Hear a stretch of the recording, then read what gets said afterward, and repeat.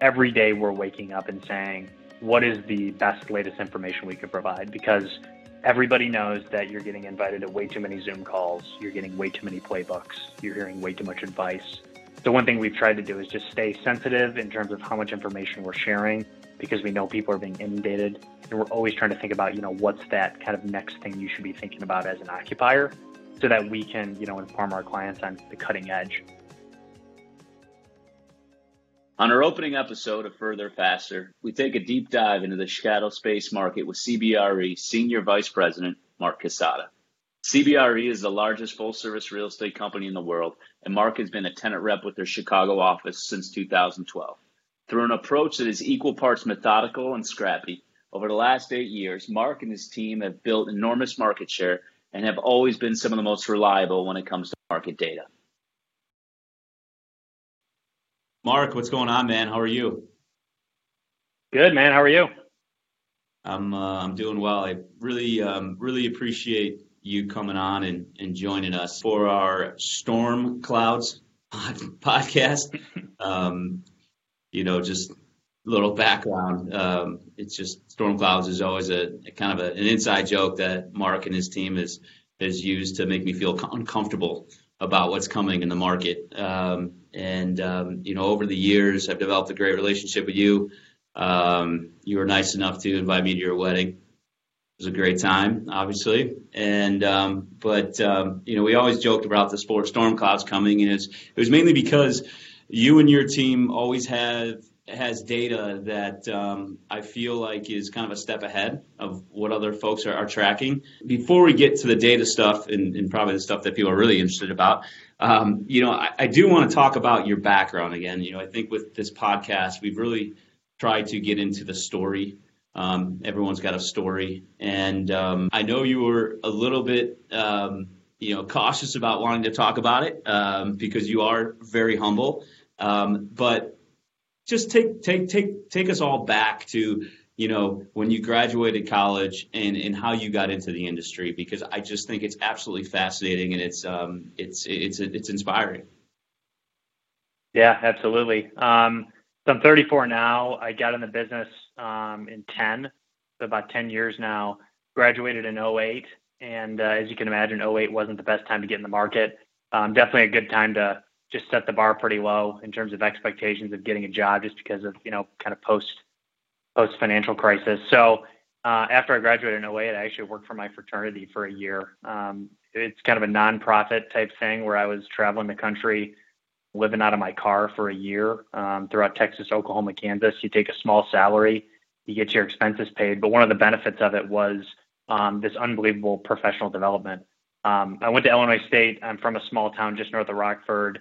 I think I'm the 90-something great grandchild of my mom's side and the second person to go to college. So, going to Illinois State, coming out of there looking for a job definitely wasn't the, most kind of shiny object, if you will. So the fraternity gave me a big opportunity to really learn how to walk, how to talk, how to dress, how to act, how to speak through a 3-month program in Richmond, Virginia that kind of set off my professional career. So I did that for a year down in Texas. And then, I had the Jose Bank suit rolling up to downtown Chicago. I remember meeting with companies and, each company I'd met with, they only occupied, 1 or 2 floors in a building. And for some reason, I thought it was their corporate headquarters and they occupied the whole building. And met with a handful of brokers in 09, and all of them were kind of like, who do you know? Do you need a draw? What kind of background do you have in real estate? Do you have your license? And the answer was, I don't know anybody. I don't know where Wacker Drive is. I definitely need a draw, and I don't know anybody. So those conversations were pretty quick. And I actually ended up landing in Madison, Wisconsin as a broker 09 and 10. And up there, it's much different than downtown Chicago. Up there, you got to be a little more scrappy. You got to do a little bit of everything. Ended up on the east side of Madison, Wisconsin, in a business park that American Family Insurance kind of anchored. First floor facing a parking lot, just picking up the old phone book and Excel spreadsheet and kind of hammering away. We'd go door to door with sublease flyers for days at a time, go to different manufacturing companies handing out stuff, call people who own big apartment buildings, and just kind of, roll with it. So it was definitely a much different experience than tenant rep downtown, which is super specific and focused. But what it did do was it gave me a much better perspective of real estate in general, how it functions, what it's like to be an owner, and not just being an office tenant rep, but looking at, industrial, multifamily, retail investments to get a much better grasp. Whereas I think downtown, it can be a little more tunnel vision, which can kind of work to your dismay if you're not careful as a tenant rep broker. So I moved here in 10, started off at CB. The conversation changed from '09 to call it 11 when I got here. At that time, I came to him and I basically just said, give me a desk and I don't need a draw. And that's when I started at CB about 10 years ago. And how many people are on your team now? So, at CB, we work with everybody throughout the office. So, most people around the horn, I do a lot of work with. The core team that I work with has 6 different people. So we've got 4 brokers, somebody that helps handle our operations, and then a client services person. And then every year we've got an intern that comes in that helps us with business development, data analytics, stacking plan updates, database updates, and stuff like that. So 6 and then sometimes 7 as the year goes. Well, it seems like, I know a lot of obviously the guys on your team, and obviously Bill Sheehy's a good friend of mine, but I feel like one of the things that I've always respected about you guys is just your hand-to-hand combat approach. I don't know how many times we've had calls at, I feel like 5:15 in the morning when I'm driving downtown, and you guys are sometimes already in the office. I don't know if you're calling people on the East Coast, but you're already banging calls down. And I feel like you guys, are scrappy, and you kind of do things the old-fashioned way, where it is not necessarily always just using LinkedIn, but literally just banging out as many calls as possible. And does that kind of that mentality, is that something that you guys look into when you're hiring your younger folks? I feel like that your younger guys kind of have that same mentality, and obviously is that something that comes from your background, where you kind of had to start in a scrappy environment? Sure. Yeah. I mean, in Madison, it's definitely, not a lot of connections, a little more kind of hand-to-hand combat, handing stuff out. I think, if you look at business development in our business for the past 10 years, it's definitely changed dramatically with people utilizing technology so much more and more. To me, it makes your job easier, but it also makes your job harder, because the more access to information everybody has, the harder it is to be unique. So when we look at our business development strategies, it's definitely changed over the past 10 years. I'd say, 5+ years ago is definitely a little more hand-to-hand combat. And I think what we've tried to do over the past 5 years is really integrate the, hardworking, thoughtful approach, getting in early, making, the quote unquote calls or emails, but really blending that in with credible relationships, real data, great information and experience to really bring those two worlds together. Really trying to create kind of a win-win situation on the strategy, which is hard work and hit the ground running, but also do that through qualified relationships, experience, and meaningful information. Because, 5, 10, 20 years ago, you could just call and, the typical script would be, hey, I'm Mark from CBRE. I want to talk to you about your office lease.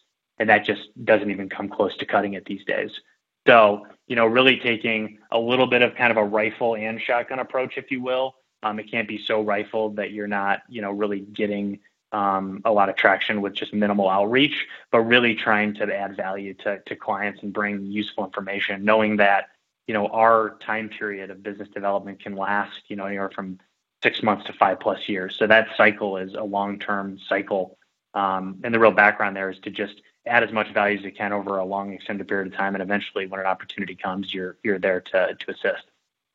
So the quote unquote storm clouds data that we're gonna talk about right now is really shadow space, and we've talked about this a lot over the years, and certainly with a lot of the new developments that have recently hit. I'll let you talk about obviously the buildings that have contributed to this most, but where is that data coming from? How are you mining this data? Is there some proprietary software you're utilizing? Is this just you guys being market experts in just the Chicago market? But how do you guys get this data?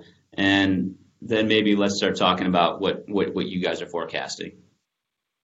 Definitely. So, a little background on it is, 3-4 years ago, we started to do, at the time, what we call the shadow space forecast, which was, how much space is coming on the market that's not currently on the market. So how much space do we know is coming? Somebody's moving out of space. They haven't moved out yet. They're going to leave space behind. Maybe they're going into a new building that has even more space available. So in terms of how we get the data, it's a real collaboration between our system, which is a very systematic, in some ways automated system of tracking every tenant in downtown Chicago over a certain square footage threshold. And we can slice and dice that information any way we can to really understand the moving pieces of it. And then the second part is just having a 10+ team of research professionals that CBRE has at our disposal who can really put some thought and some method and some awesome deliverables behind the data that we do. But it's not just, taking a few stats from CoStar. It's literally going every building by building, every floor by floor, and going top to bottom to say, what are the moving pieces? And we used to call it just shadow space. We've broadened that a little bit and made the message a little more partisan between tenant and landlord to say, okay, let's be as objective as possible. On the demand side, we're not economists. We're not the ones expecting to, tell our clients, here's exactly what demand looks like in the foreseeable future. But one thing we can do is we can really dig into the supply side. And it's really just fact-based information. So a couple of years ago, when we started to look at the supply coming online for 2018 and 2019, there's 5 or 6 million plus square feet coming available. And the absorption at that period of time was only 800,000 square feet per year net. So when we ran the numbers to say, this much space coming online versus here's how much has been taken over a 3 or 5 year period, we expected vacancy between 18 and 19 to jump, 30+%. It ended up only jumping about 20%. For a variety of reasons. One was co-working exploded. Two was all the coastal tech firms really saw Chicago as a value compared to the coastal markets, a great deep talent pool for administrative and sales functions. And that really drove absorption through last year to the highest we've seen it since, pre-financial crisis in 2008. So that helped offset that amount of space that we had seen hit the market in 18 and 19. And that space really broken down into 3 categories. The first category is what we define as shadow space, and that's space that is currently occupied that we know they're going to be vacating and it hasn't been taken yet. Second component is just straight new construction. So if B of A anchors a building, Salesforce anchors a building, we're not taking into account the space that they're taking, but we're definitely taking into account what's left of that development that's unleased. And then the third one that's been a huge driver over the past couple of years in the market has been redevelopments. 5+ years ago, we were seeing deconversions of office buildings predominantly to hotels. There were 5 or 6 of them in the West and Central Loop that became very successful. But just over the past few years is when we started to see that shift move the other way due to all of that demand with organic growth, tech, and co-working. Buildings like the post office, buildings like 801 South Canal now coming on the market, the Macy's redevelopment, what has developed to become Fulton Market that we'll hit on a little bit more. We've seen a decentralization of the market and all of these amazing redevelopments. So when we go back to looking at what does 20 and 21 look like, every conversation we're having is just kind of a pre-COVID and post-COVID update. Pre-COVID going into, January and February, we were projecting kind of fact-based information that about 7.3 million feet of space was going to hit the market compared to 18 million currently on the market. So if you've got 18 million feet and you had 7 million feet, that can have a pretty drastic impact on vacancy. But what that doesn't take into account is anticipated absorption. So firms taking space. So for example, if we take the 7.3 and we just use 19 absorption to offset that, which is about 1.8 million per year over that 2-year period, you end up with a net of about 4 million feet, which could increase vacancy by about 20%. So even before COVID hit and, some of the protests and the negative impacts that's making on commercial real estate, especially in the CBD, we were already expecting vacancy to go up by 20% in kind of a best case scenario based on 19 absorption. That said, we already started to see the first quarter with tech companies, co-working, and many other groups. Maybe they had gone a little bit long on space. And before COVID, we started to see a little bit of a slowdown of suburban to urban, coastal firms coming in and co-working because that definitely started to get pretty saturated with, even 30-40% of current co-working that leases had signed still haven't even moved into the space as of today. So when we look at, what does that number look like post-COVID, well, that creates a whole new dynamic of trying to understand what the demand is going to be. Now all the talk is about subleases, how much space is going to hit the market. Back in 2008, the sublease vacancy went up to 2%. Right now it's about 1. So, 1% is just over 2 million feet. Could sublease vacancy get to 4 million feet? And that's not taking into account all this other space we're talking about. So it's definitely, kind of a tread lightly situation, especially from the landlord's perspective. We're not out there kind of telling people what we think demand is going to be, but we do know that, pre-COVID, there was a significant amount of supply to hit the market. There's probably going to be more due to decreased absorption and subleases. So it's definitely going to be interesting to see what the end of 20 and kind of going into 21 looks like, for sure. The caution there, I think, is definitely a nuanced market. If you were to look at 5 different downtown assets in different submarkets, I think it's a different story for probably all of them. Some buildings were just coming out of full stabilization before COVID hit, and those average lease terms are 7 to 10 years, which at that point, they're probably not that concerned about the near term, other than just collecting rent and trying to avoid default. But I think some landlords, absolutely are going to be in a pretty tough position that we're in lease up phase. We're planning to deliver in 20. We had never seen spec development, and now we've got 10 of them in Fulton Market, mostly small assets that don't make too much of a overall meaningful impact in supply. But we're definitely at a crossroads right now where it seems like the music may have stopped from a demand perspective, and we know for a fact that a lot of supply is going to be coming. Yeah, well, the music has definitely stopped from a demand perspective, and 2020 seems to be like it's going to be a washout. And based upon the amount of one-year extensions we're working on, we're just not going to have the absorption to make up. Yeah.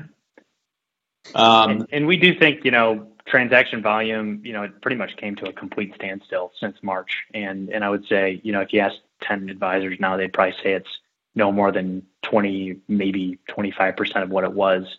But I think, as the dust starts to settle, as people start to see some light at the end of the tunnel, there may be some opportunities, if the stars align, to renegotiate leases in order to help the near term and commit long term. I think there's still so much uncertainty of what does the market look like in the next 1 to 5 years that it's tough to pin where those rents should be. But I do think that, some velocity will start to pick up, going in the end of this year and early next year. I think one good thing that Chicago has compared to coastal markets when it comes to COVID impact is just how diverse our economy is.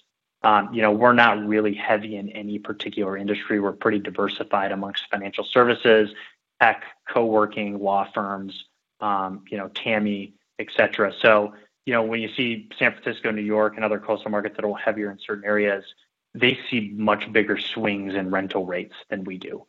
Even in the past 5 years, rental rates have only gone up an average of 2.7% per year in Chicago. Most of that increase is due to, a significant tax hike.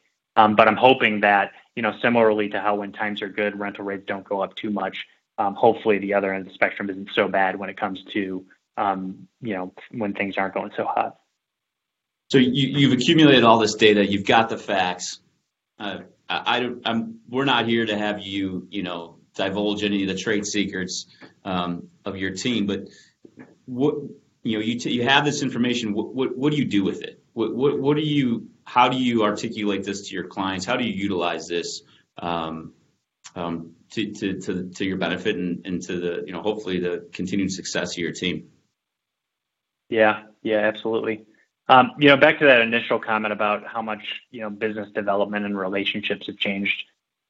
Obviously people have been doing this for 20, 30, 40 years. So my time here hasn't been nearly as much as others, but I do know that, having more of that rifle approach and more of that specific information is super important. So, one thing we try to do as a team is we try to create systems that are foolproof and that have rules behind them to ensure we have the best quality and consistent data.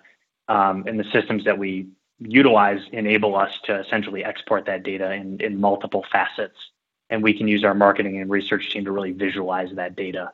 So, when it comes to a broad stroke of the market and understanding the impacts of COVID or the impacts of this market availability we know coming and be able to visualize that, I think that helps overall frame the discussion about how much leverage a tenant may or may not have in a certain circumstance. But I think the most important way to capitalize on all this data is to really take that focused approach on a case by case basis. So anytime we're meeting with a client, we're looking at that specific building, every expiration, when that debt expires, what kind of role they have, what their average rental rate and lease terms are. And with the data, knowing every tenant, when they expire, and all of this proprietary information, we're able to really kind of craft that narrative to the tenant and use it to the best advantage we can, depending on the circumstance. So you definitely need to be, not at the right place at the right time, but if you're at the right place all the time, you'll start to find opportunities in certain circumstances. And it's really just driven by what the tenant needs. All of this change in the real estate market is definitely impactful, but that's only a small fraction of the critical drivers behind an organization. So, HR is number one, short, mid, and long-term outlook. So we're really kind of taking all this data from a market, nationally, locally, down to the building, and then we're just comparing that to, what the tenant's core drivers are to see if there's any alignment. And a lot of discussions we have result in nothing. It's just, here's the information, here's the status, given X, Y, or Z, based on what your business drivers are, there's nothing to do. But, a lot of times you can find unique kind of under the radar opportunities for tenants with great quality data about the market of the building. Yeah, I feel like a lot of people have been tiptoeing around doing new business, right? Trying to be sensitive to, what's going on in the world and not wanting to be tone deaf to what's happening. I mean, we've talked to some people that, have had Zoom pitches and other virtual, type, business development, programs going on. Is that something that, your team is doing right now as well? Or have you guys really just been hands off and really just educating your existing clients? Yeah, it's definitely an interesting time when it comes to business development. The last thing anyone wants to be is tone deaf and to not, appreciate multiple things happening in the market and the world right now. When it comes to, how we've been approaching business development in general, obviously the first phase is to take your existing clients and prospects and contacts and keep them as informed as you can. Every day we're waking up and saying, what is the best, latest information we could provide? Because everybody knows that you're getting invited to way too many Zoom calls. You're getting way too many playbooks. You're hearing way too much advice. So one thing we've tried to do is just stay sensitive in terms of how much information we're sharing, because we know people are being inundated. And we're always trying to think about, what's that kind of next thing you should be thinking about as an occupier, so that we can, inform our clients on kind of the cutting edge. And I think that's where, CB is well positioned, just because they're seeing the management of more properties in the world, the advisory of more tenants kind of down the line. So it's been kind of a cool place to be at this time, because we've been able to take all of this data and information globally, nationally, and kind of compare different markets to maybe places that are X amount of days ahead of that we are in terms of COVID, and how can we project what you should be thinking about as an occupier and what you should expect as an occupier compared to, what CB is seeing in London or what CB is seeing in China. So that's important. And then on the new business development side, I think, information is power. So, this pandemic, despite the fact that we haven't been able to get in front physically of anybody, we've definitely had a lot of great opportunities to assist prospects with a variety of things. Helping them understand the dynamics of rent forbearance and forgiveness throughout the pandemic, giving them information on kind of coming back to the office. I think a lot of occupiers are just looking for a second opinion right now. There's so much fluidity in the market and fluidity in what people are being told to and to not do. I think that information is power on that front. So, you'd think it'd be really tough to get in front of new faces, but we've definitely seen just quality information go a long way when it comes to getting in front of new people over the past 3 months, for sure. And to bring this full circle, any silver linings that you and your team have found, through the last 3 months? I think we just, a few days ago when we talked, you mentioned you're about as busy as you've ever been. But obviously you're spending a lot more. I'd imagine you're spending a lot more time at home. Obviously, your wife Marina, who's in the industry as well and works at CBRE as well. You guys are like a power couple, real estate juggernaut between the two. But anything that you guys have have found from this experience that you've gone through that is worth mentioning? Yeah, I mean, I think personally it's been amazing to just be able to, take a breath, get away from the office, not really be caught up in, what you consider to be the rat race. I know, myself and a handful of friends in the business have definitely taken the opportunity to travel a little bit more than you maybe could have because you can work mobily. I'm pretty sure, it's kind of weird. Some people think you're drinking more or drinking less. I feel like a lot of people have been drinking less because you just can't go out. Yeah. So, people have definitely been positively impacted on that. I think, people have been working out probably more than they have just outdoors. And shoot, I've been running around the city. Some of your whole team was running hills yesterday. Yeah, I mean, up in Northbrook, you just follow the pack. But nobody ever appreciated a city park until 3 months ago, and then you just start running around. You're like, wow, this is actually pretty nice. But it's definitely been an opportunity to just take a step back, take a breather, not be stressed out every day, getting in early, staying late. So I think it's the silver lining is that it's a really good kind of hit the reset button, reestablish what you really need as a human, because clearly everyone was over consuming, and hopefully it creates a good opportunity to get a little bit of a positive reset on a lot of fronts. Well, dude, I really appreciate you taking the time today. I appreciate your friendship. I appreciate you. Anytime I needed help with information, throughout my career, you've been there to help me out, and especially from a data standpoint.